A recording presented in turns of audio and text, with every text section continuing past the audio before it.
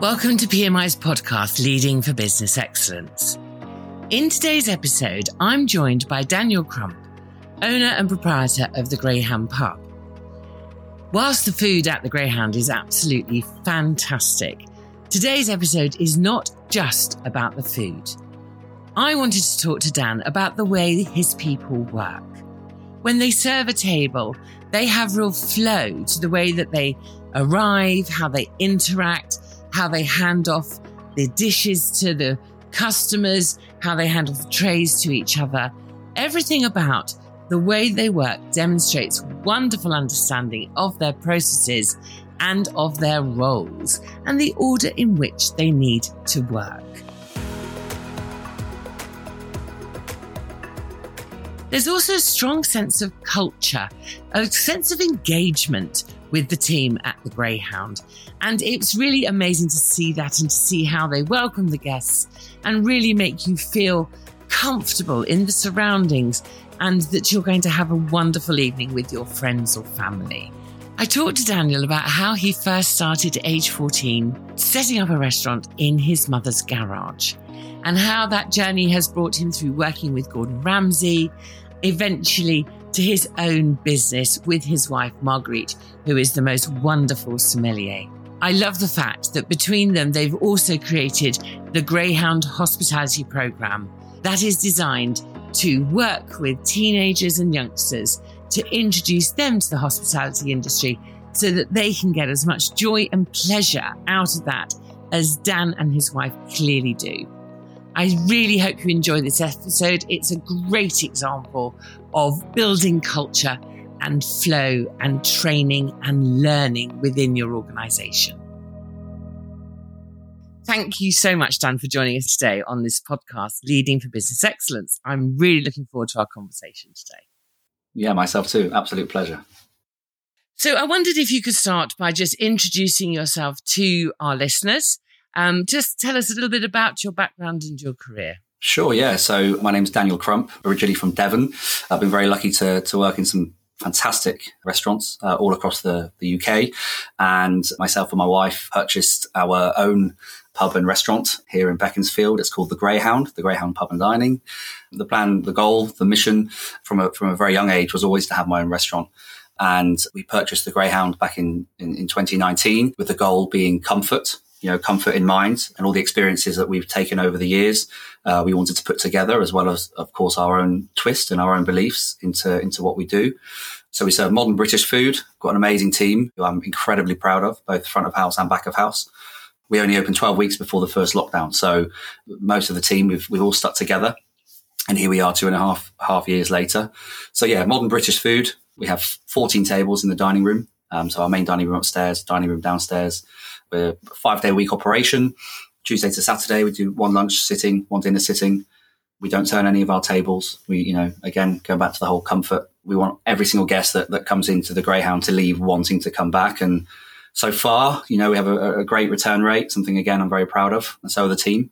Hopefully now we're going to have a long run of it. No more lockdowns. We've gone through four or three lockdowns and an isolation period. Now we just want a long run of it to be able to do what we do every day. And I think you said there's a few things there. You have a great team. That was one of the reasons that made me think, I think we could have a really interesting conversation Sure. to learn from you about how you've created that team. Sure. But I can also imagine that the long run is absolutely what you're looking for, that kind of sense of rhythm, the lack of stop-start to really hone everything that you're doing. I'm sure you're looking forward to that.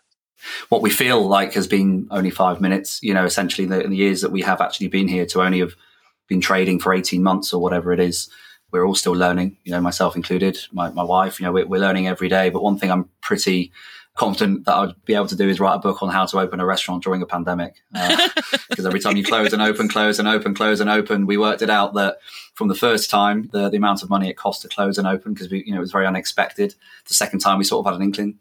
Third time, obviously we knew what was going to happen. So each time sort of nailed, well, I wouldn't say nailed, but I've certainly got an experience in opening and closing a restaurant in a very short and sudden period of time. So has been joyous, to say the least. You need to get everything going again, Don't you? You need to get everything going again. It's a bit like when a factory shuts down and doesn't use its equipment for a long time. I'm guessing it's the same. You need to make sure that the kitchen equipment comes back up to speed, that the staff are back in their groove again. Yeah, for sure. It's all of that, bringing it back up to life, isn't it? Yeah, definitely. And I think that, one thing that the pandemic has certainly done for hospitality is it's sort of really showcased to the country, to the world, if you like, actually how important hospitality is. And actually not just the front of house team that you see or the chefs in the kitchen, but actually the whole supply chain. It really, really has a huge impact. And it's all them getting going again. And, it's a huge industry. I think hospitality is the fourth biggest industry in the UK. So it's massive, and getting everything going again. And especially doing what we do, obviously everything is pretty much fresh.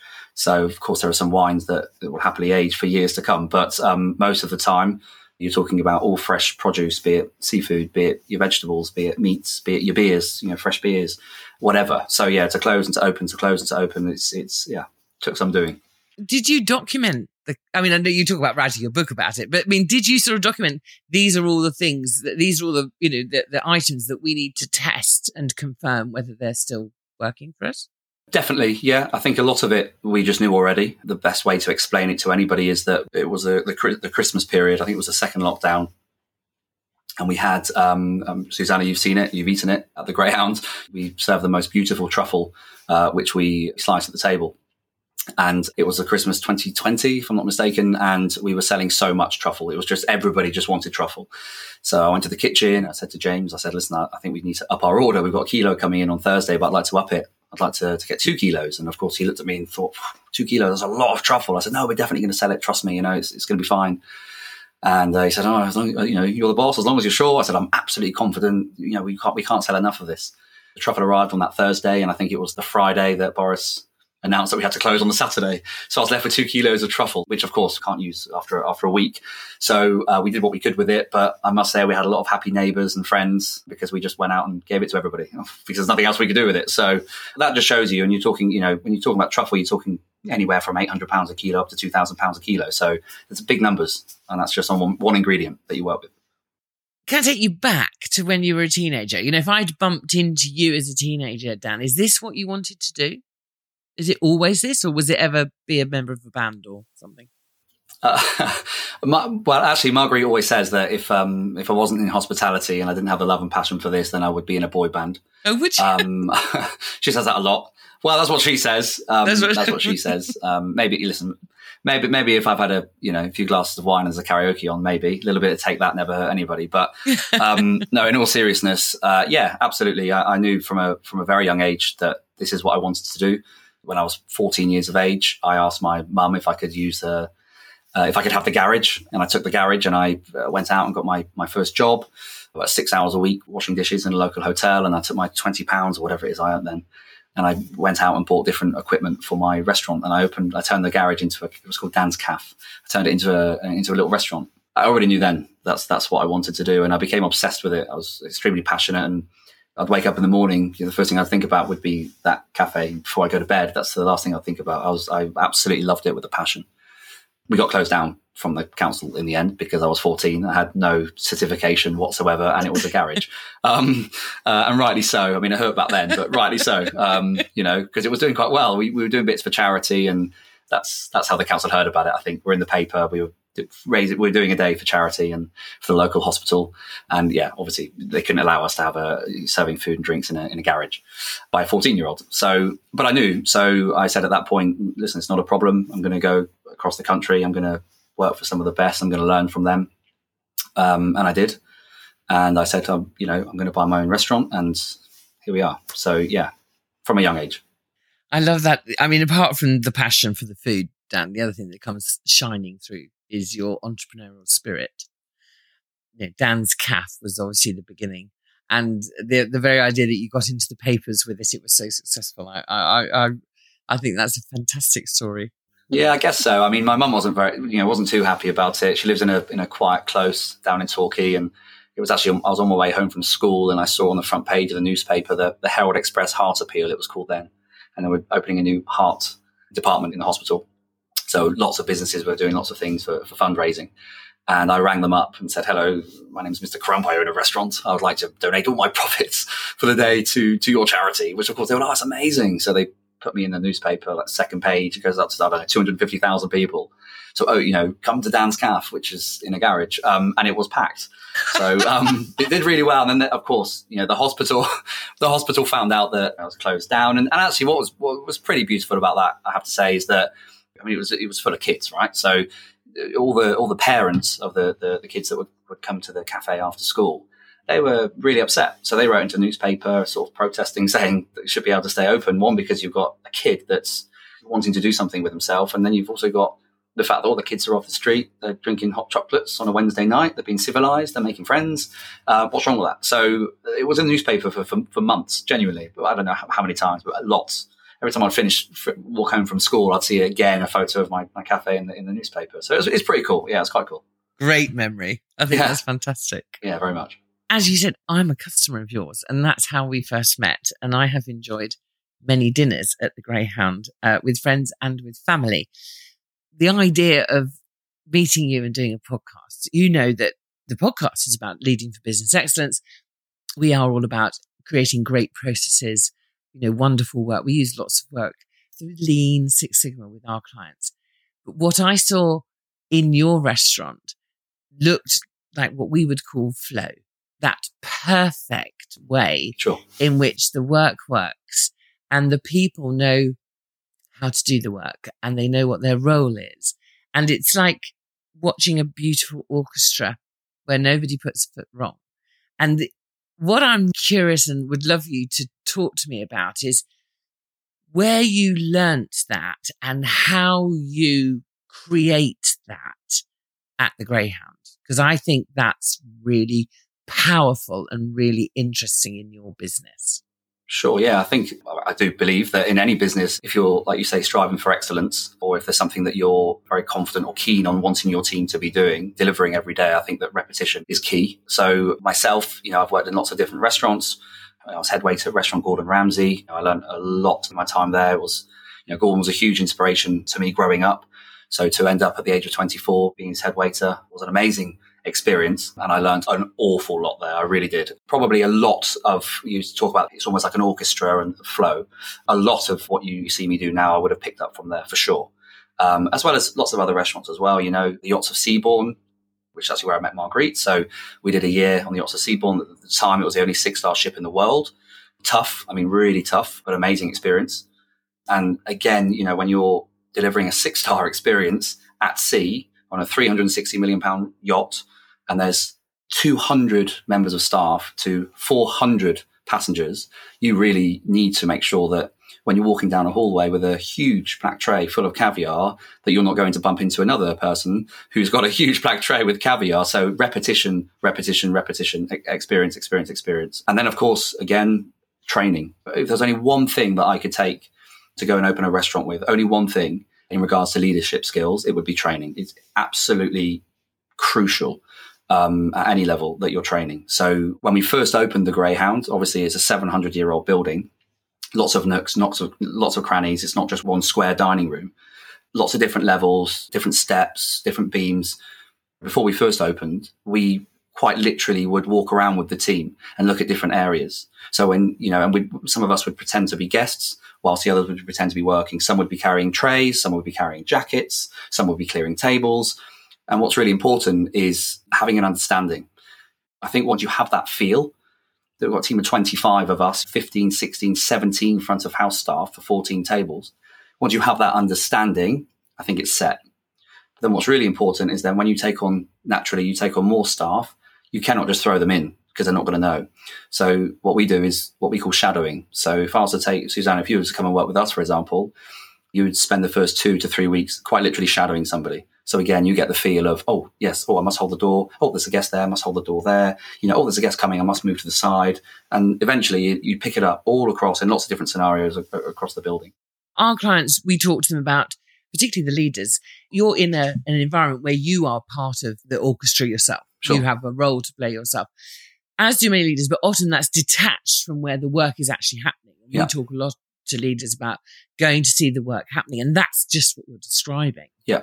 That you did that with the team, that the team walked around They experienced the different parts of the work and what needed to be done in the different places. Yeah. And I love that. There's theory, isn't there? And theory is important to understand. But there's nothing that can take you away from actually doing the work and being part of the work where it's actually happening. For sure.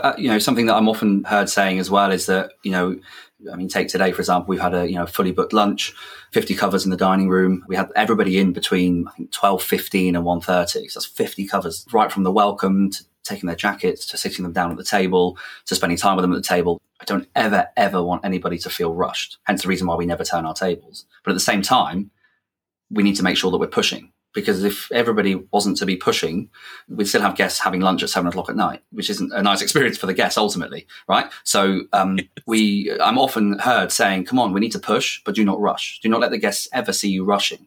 Because again, you talk about the flow, when the guests are sat down, they will also feel it. If you have some 2, 3, 4, 5, 10 people running up and down past you, naturally, even if you don't realize it, you are going to feel uneasy. You're not going to feel at ease.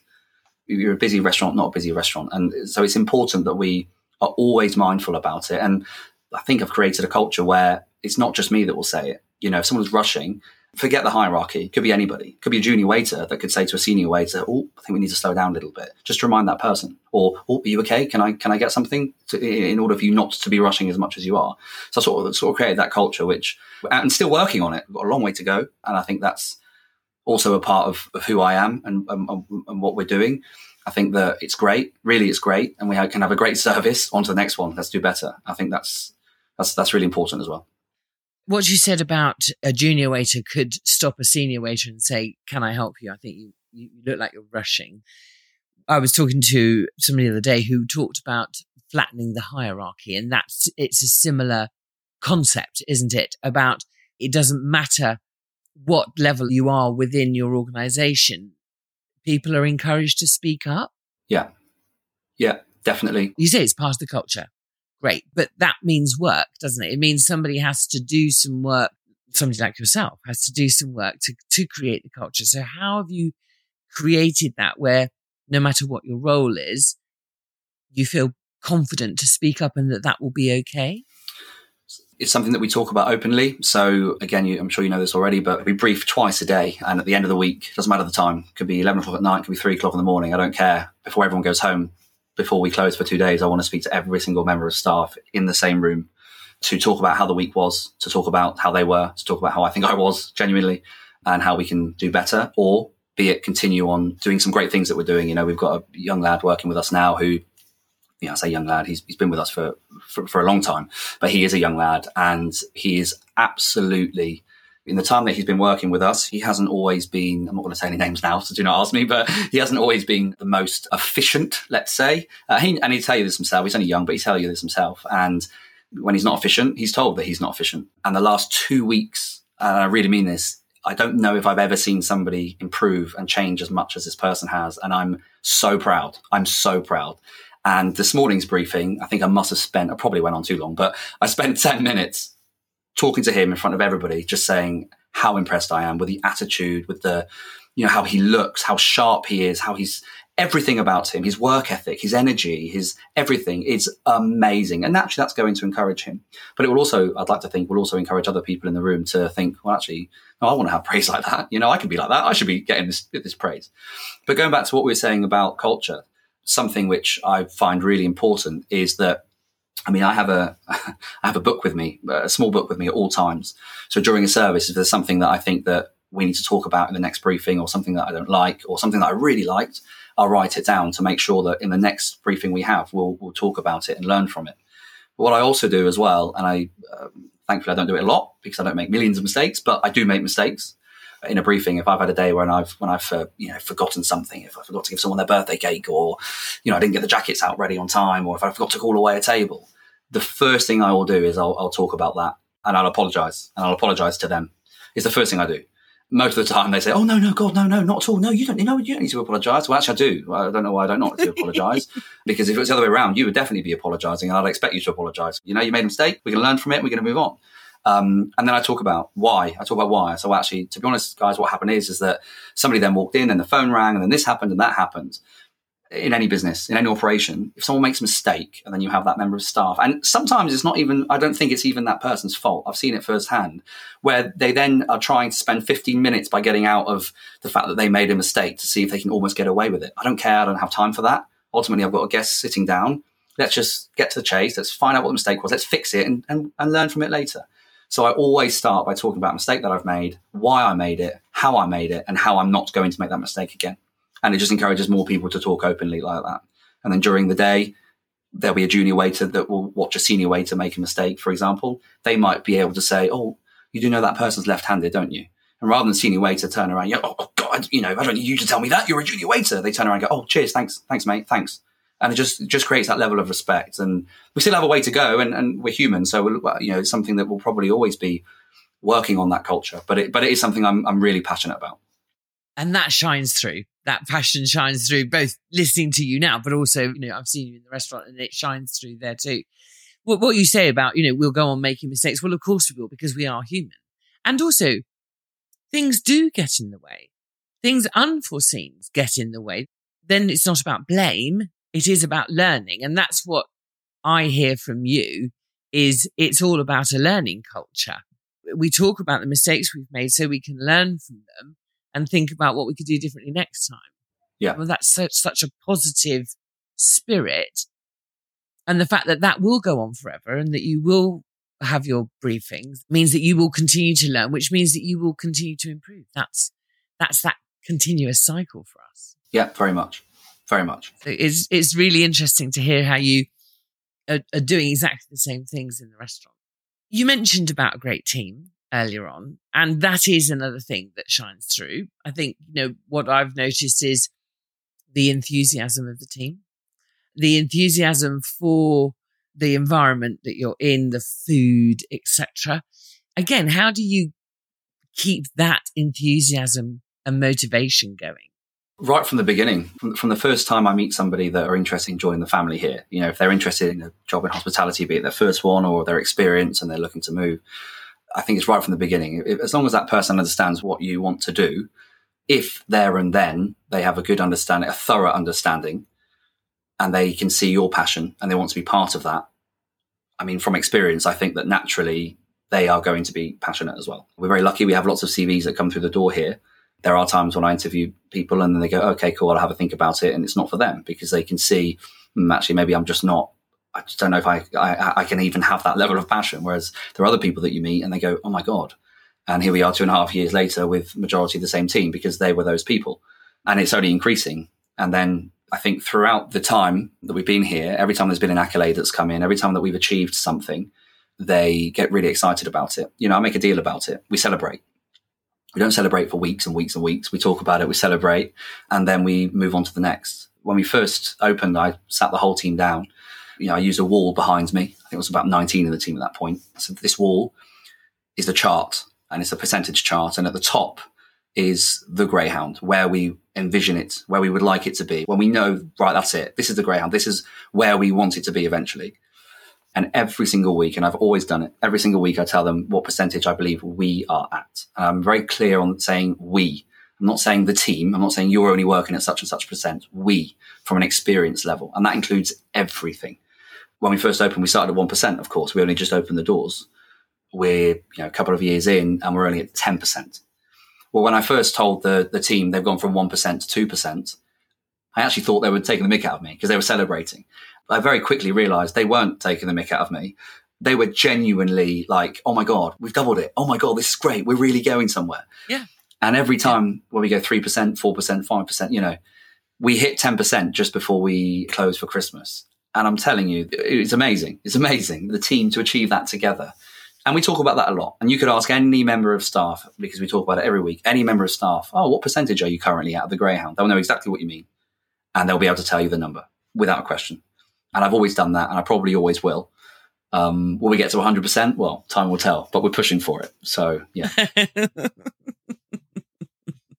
Celebration is just such a vital part of culture. Yeah, definitely. I believe. So many people do fantastic things within their organizations, and there isn't the opportunity to celebrate. Sure. And I can imagine that makes it hard to keep going. It is hard to keep the motivation going. But I'm hearing of through the briefings that you're doing with everybody about the food that you're serving, what we're learning, our performance, and then celebrating on the achievements of the awards that you've won.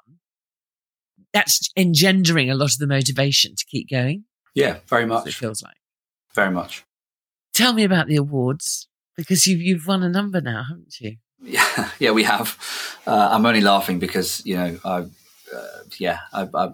very proud, but I don't want to ever come across as being cocky. What I've just said, I feel that we're at 10% and we're obviously pushing now to get into 11, but I'm very proud that, in the time that we've been here, we very quickly became number one on TripAdvisor in the area. We've won Muddy Stilettos, Best Restaurant, Oxfordshire, Buckinghamshire, and that was for everybody voting. I really don't want to miss anybody out. We're Open Table Diners Choice Award. We're now officially in the top 100 open table restaurants in the UK, and we're the only one in Buckinghamshire. That's really cool. Well, just like the Muddy Awards, because that's voted by people. That's come through reviews. We are listed in Harden's Guide. We're now in the Michelin Guide, which is fantastic. We were a Michelin inspector's favourite, last year, I think October, whenever it was, which was fantastic as well. These things are fantastic. They are, Dan, and in such a short space of time. Given also, the amount of stop, start. It's a huge recognition of what you, as the Greyhound, as the team, as the family, have achieved together. Yeah. Really be proud. Yeah, no, we are, absolutely. I think it's worth saying. Obviously we've got the top 50 gastropub one to watch as well. That was fantastic. And, we really celebrated that. But it's worth saying that they're all amazing. And I love all these guides. I love all these blogs and these write-ups. I follow them all and I follow all these people. So it is heartfelt. It really is heartfelt. But it is worth me saying as well that something that I take really seriously, I don't want to say obsessive, but certainly I take very seriously, is guest comments. So our TripAdvisor reviews, Google reviews, Facebook reviews, Open Table reviews. Every time there's a review, no matter what it is, I'll snapshot it and I send it to the whole team. And I check it probably 4 or 5 times a day, because I think that's really, really important. That's from a guest. So when you then become you're then in the top 100 in Open Table, and that's through guest reviews, that's very, very special. That's very, very special. And I make that very clear to the team as well, And there is something about sort of, so I come in as a diner and I meet you and I meet the team and I say, thank you so much to the people that looked after us, and, oh, fabulous food, loved the pigeon, etc. And off we go. But if I'm then self-motivated to put those reviews on the different platforms that you described, that's your voice, the customer, really saying, no, this just wasn't good. This was excellent. Definitely. We never actively ask anybody ever to leave a review. We just don't do that. Ever. We never have. Honestly, it's not what we do. It's just not something where, of course I understand it, why some places do it. But for me, I want it to be as authentic as possible. I want it to be as real as possible. And yes, I'm confident in what we're doing. As much as, I always feel that we've got a long way to go, I am extremely confident in knowing that the team that we have are extremely passionate. Some of the most passionate people that you'll meet. I really believe that, myself included. And I know the passion that we have to make sure that every guest walks in, we want them to leave wanting to come back. So I'm confident in the fact that we don't need to be, oh, they had a good experience, why don't we ask them to leave a review? Oh, they're clearly happy. They're happy people. Ask them to leave a review. We don't. We really don't. So we just let the reviews come in when they come in. Some people are, avid users of TripAdvisor.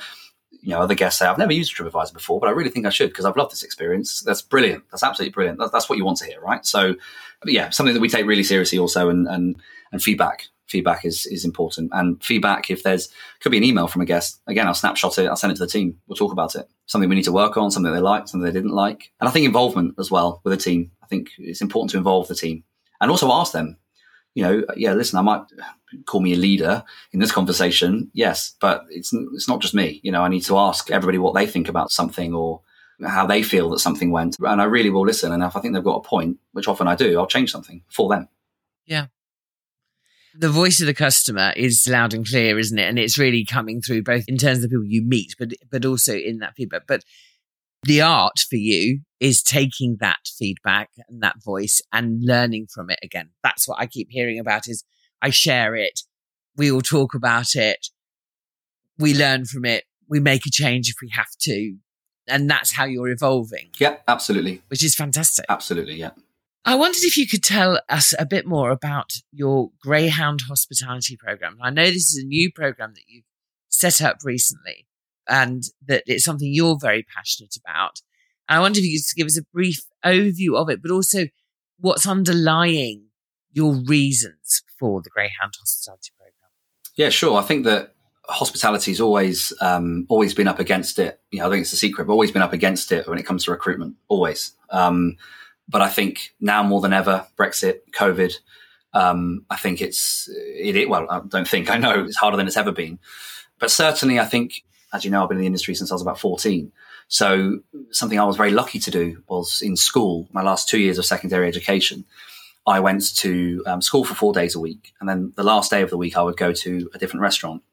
And I would quite literally shadow, we talked about shadowing earlier, I'd quite literally shadow different restaurant managers and be making notes from them, which was amazing for me. So I picked up so many skills. I picked up lots of confidence in myself. But it also confirmed to me, I want to do this. I love this. So I actually had the experience to go and do it and be confident at the age of 16 going, well, listen, I know what I want to do. I want to leave school. I know where I want to go and I know what I want to do. So I think that particularly at the moment with staff shortages in the industry, I think there's no better time than getting out there and encouraging youngsters. I think it's the best time. So yes, so I set up the Greyhound Hospitality Programme where each month I go to a different school and I have an assembly with some of the students and I talk to them about the industry. I talk to them about the fact that it is a real vocation, about what it entails, what it can lead to. The fact that, I started at 14 with a restaurant in my garage and bought my first restaurant at the age of 29. I talk about, what you do on a daily basis. Yes, it's incredibly hard work, but it's incredibly rewarding. I passionately believe that there is no better job in the world for me. Anyway, you get to work with your family every day, the most amazing people every day, but you also get to create the most amazing special memories for people every single day, every day. Oh, well, I mean, why would you? It's amazing, right? Serving the most amazing food. Stop it! I'm going to leave PMI now. I'm coming to work for you. You're hired, Susanna. You're hired. Everyone loves food. Yeah, everyone loves food. Everybody eats every day. Most people love a drink, be it alcoholic or non-alcoholic. What's not to love about that? So it's just, it's the most amazing thing. So I just want to get into schools and talk to them about it. And then if anybody's interested, I'll take them on for a couple of weeks, give them a bespoke training program. I'll put them in every area. I'll let them shadow every single person throughout the whole building. I just want to encourage them. Doesn't mean they're going to love it, but they might do. And if they do, great. And I think we all should be investing in this. And I think that I went to the first school not so long ago. I'm going to another one in a couple of days, a different school this time, where they've actually invited me into their food tech class as well, which will be really cool.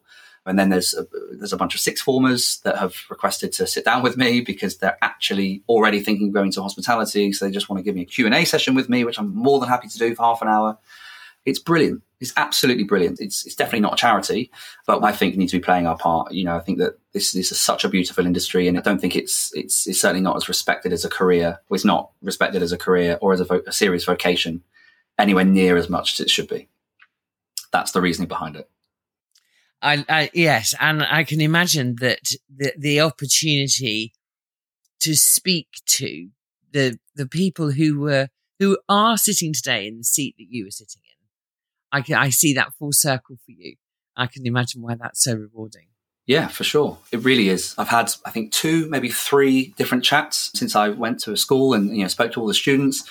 I've sat down with their parents, with them to talk about it. And actually, one's actually joined us now. He's 16. He's come on board with us.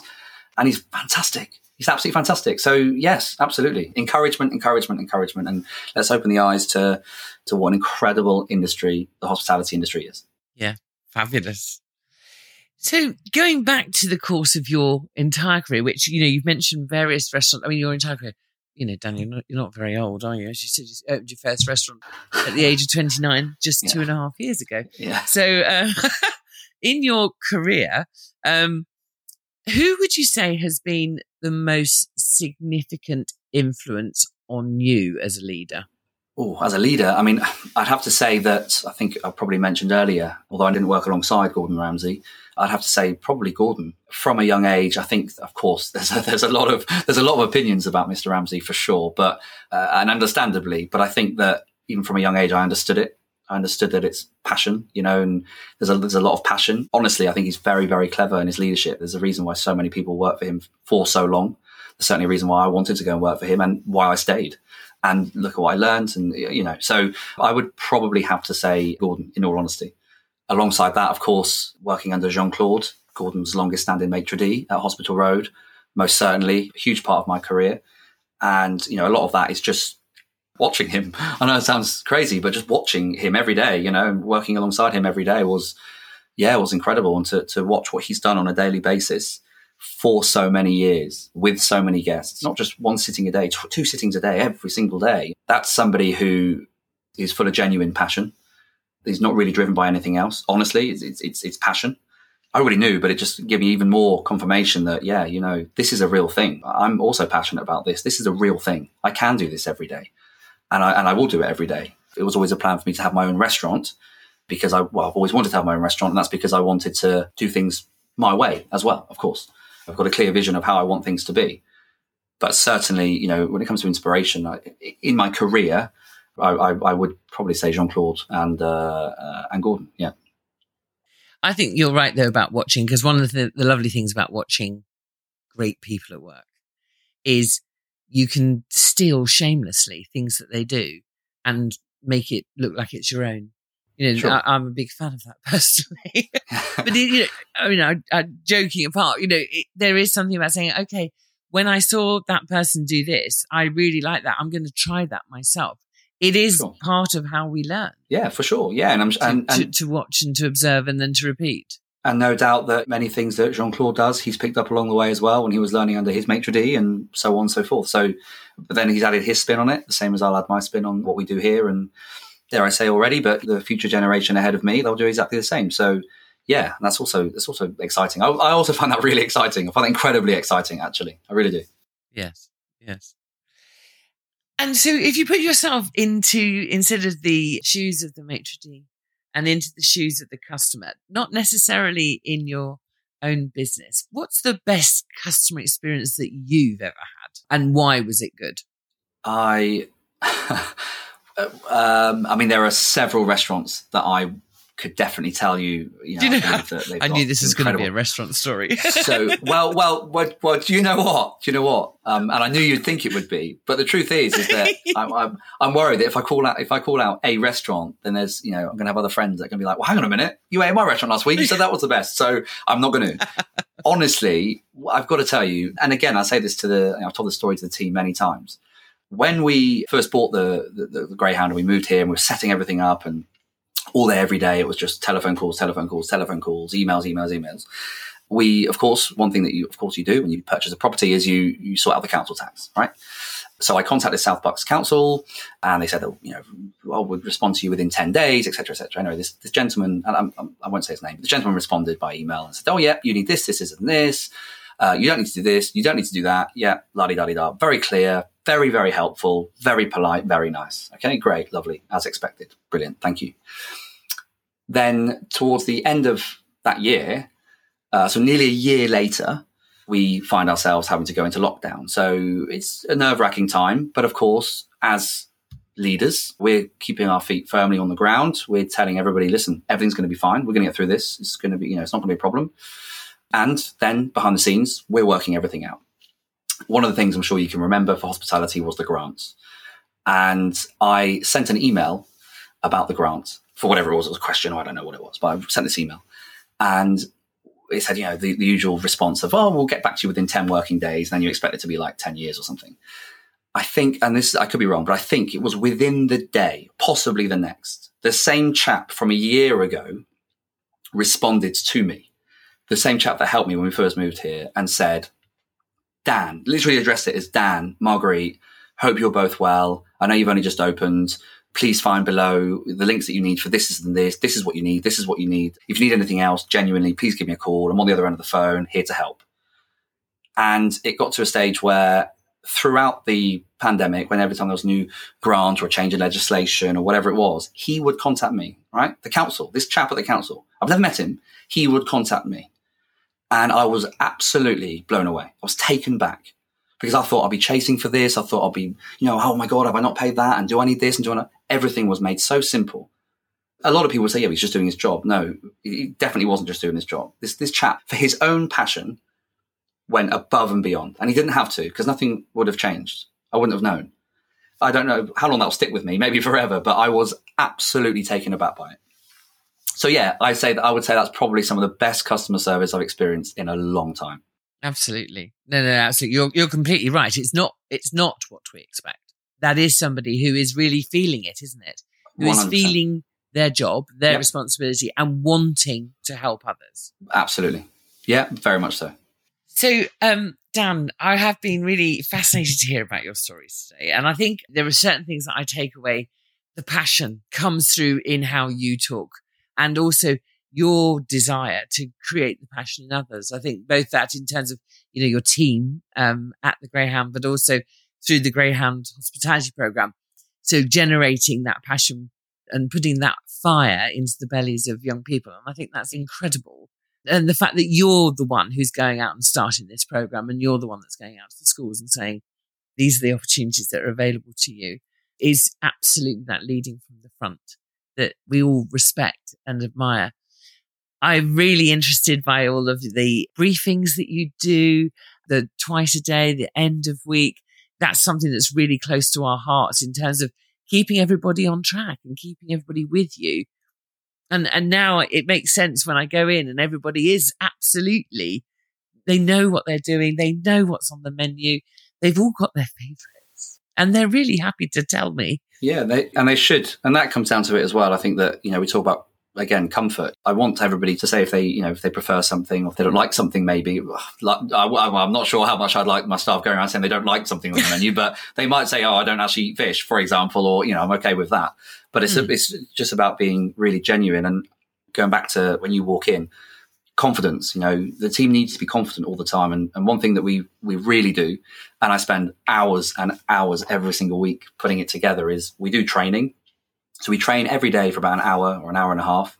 Marguerite tends to spend the morning training the team on beverages. And then in the evening, I'll be training on, food, wine, service, beer, cider, tea, coffee, cheese, whatever it might be, predominantly on the service. And then every 3 to 4 weeks, I give all the staff exams.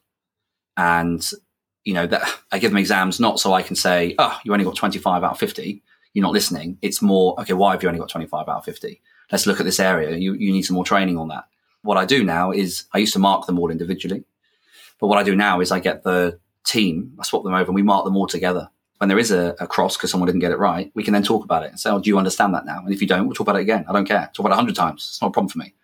So a lot of that is confidence as well. And that takes time. But training is, like I said in the beginning, training is the most important thing when it comes to service, I think. I agree. My last question to you is, if for you, reincarnation was an option and you could come back as any leader, who would you come back as and why? In all honesty, and I knew you were going to ask me that, because I've listened to all of your other podcasts, in all honesty, I've got so much to learn myself. So I don't, I really want to be careful how I answer this question, but I've never, ever thought about, genuinely, I've never thought about being someone else or wanting to be anybody else.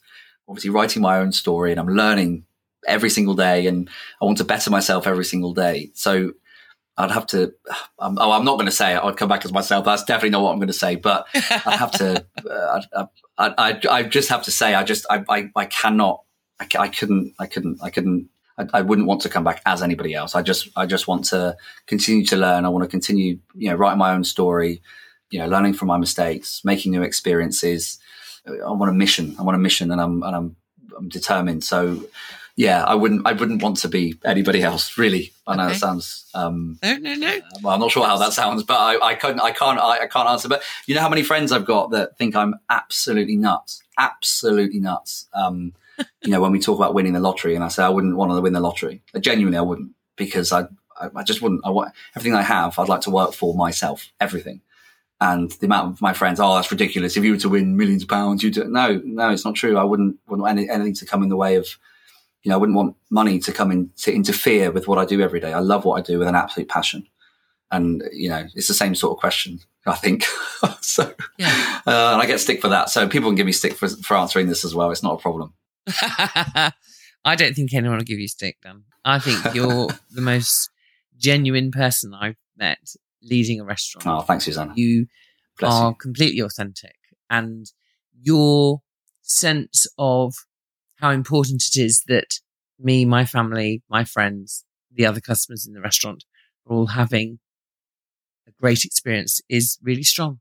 And so I want to say thank you for those experiences, and also thank you for today. Thank you for spending time with me today. It's been really great. It's been an absolute pleasure. Thank you so much, Susanna. Thank you.